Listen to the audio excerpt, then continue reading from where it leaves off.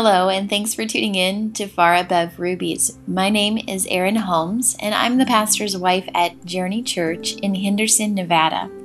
Through Far Above Rubies, we dig deeper into the Word of God, not only to find out more about who He is, but also about who we are in Him. If you enjoy the podcast, be sure to subscribe and invite your friends to do the same. Now, a short word about our sponsor.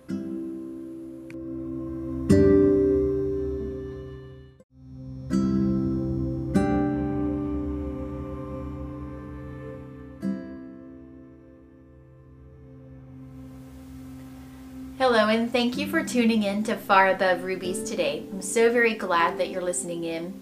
Today we are continuing our topical study for the month of January that is prayer, the Word of God, belonging to the body of Christ, and servant leadership. And today and this week we're diving deep into belonging to the body of Christ. What does it look like? Why do we do it? How do we do it? Today we're asking the question, why? Why should we belong to the body of Christ? Why are we a part of the body of Christ? Why is it important? The answer to today's question is that connection is life. Connection is life. Your reading challenge for today is going to be Romans chapter 12, the whole chapter. And we're going to read verses 4 and 5 together. And they say this: just as our bodies have many parts, and each part has a special function, so it is with Christ's body. We are many parts of one body, and we all belong to each other. We belong to each other. I want to ask you a question here that does not exactly take a rocket scientist degree to figure out the answer to. What happens when a body part, the physical body, when a body part is severed from the body? What takes place? The body part, the member of the body, dies. It cannot survive in and of itself. It cannot survive separated from the body for very long.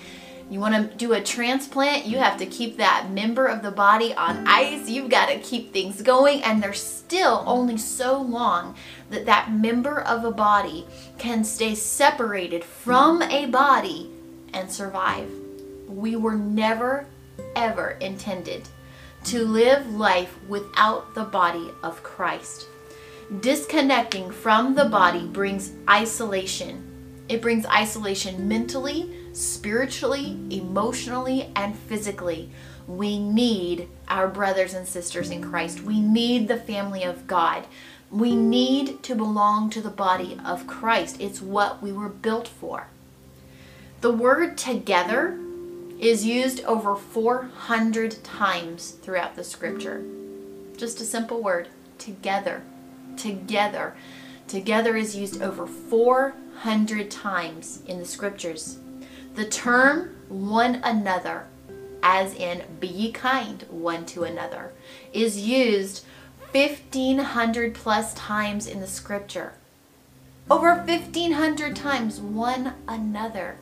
It's talking about an action one towards another, or speaking one towards another, interacting one towards another, okay?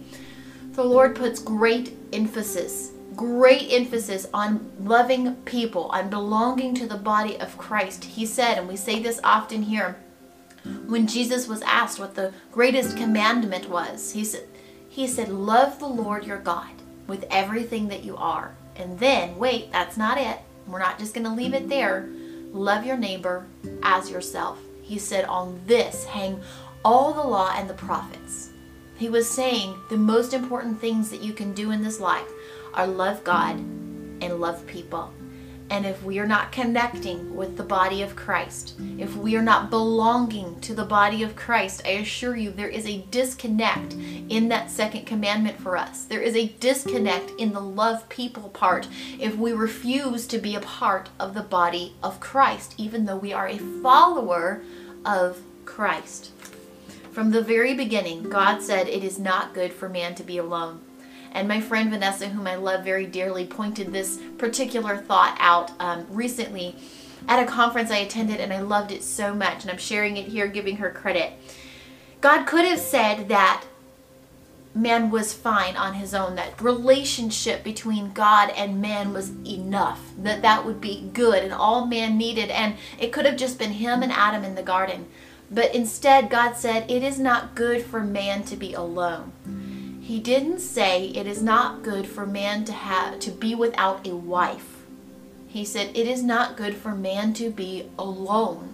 It wasn't the lack of partnership that was actually detrimental. It was the isolation. It was the loneliness. It was the disconnect from another human being. That is what was going to be detrimental to Adam if God left him alone. Now, God created the perfect helpmate, the perfect friend for him in Eve. That was his partnership. That's God's ideal there, okay? But he could have said it is not good for Adam to be without a wife. He said instead, it is not good for Adam to be alone. Isolation is not good. It's not healthy. So let's ask another question. Does pain and sickness sometimes travel through the body? Yes, it's true in the physical and it's true in the spiritual. Sometimes the body of Christ experiences negative things. They experience pain or sickness within the body. Should you amputate a limb and get rid of it because it's sick or it has a problem? No, not always. Most of the time, you're going to just deal with the sickness and help that limb to get healthy. In the rare occasion where you need to amputate a member of your body, that is the body needing for its own health to reject a toxic member. It is not a member of the body refusing to belong to the body any longer and saying, I'm going to go off on my own and survive without you. That is not how it works. That's not how it works. We belong to a body. If you are a follower of Christ, if you have been born again of water and of spirit, then you belong to the body of Christ. And if you try to live life disconnected from the body of Christ, you will experience spiritual death somewhere along the way, because we belong to a body. And when a member of the body is disconnected, it eventually dies. Not every local body, this is what some of you who struggle with this concept are thinking. Not every local body is healthy. Not every local church, body of Christ, is strong and healthy and ideal and a place that I want to belong. You're right. You are 100% right. At times, a body dies and a member is still healthy. That body is now toxic, and if that member stays a part of it, it will die as well. So you know what? Be transplanted. Listen to the leading of the Lord in this. Filter everything through scripture and prayer. But be transplanted into a healthier body, a body in which you can breathe life into. Be the lung transplant happening here. And breathe life into another body that needs strength and health, okay? Not every body of Christ is going to be healthy. Not every body of Christ is going to be alive and willing to grow any longer, okay? But it is important that we find a body that we can strengthen, that we can contribute to, that not that we can be the shining member of the body. Not every member of the body is going to be the heart pumping blood to the rest of it. Whether you're the pinky toe, or you are the earlobe, or you are the heart, or the brain, or the neck, whatever you are, belong to that body. Contribute in the way that you can contribute best, and love the body of Christ. Be a part. If you are saved, if you desire to follow Christ, you are a part of the body, and you should be connected. You should be connected. Every member of the body serves a purpose. My husband and I had this conversation once, and he said, not the belly button. He said, I think that person is the belly button on the body of Christ. And I said, no, the belly button served a purpose when that person was in the womb.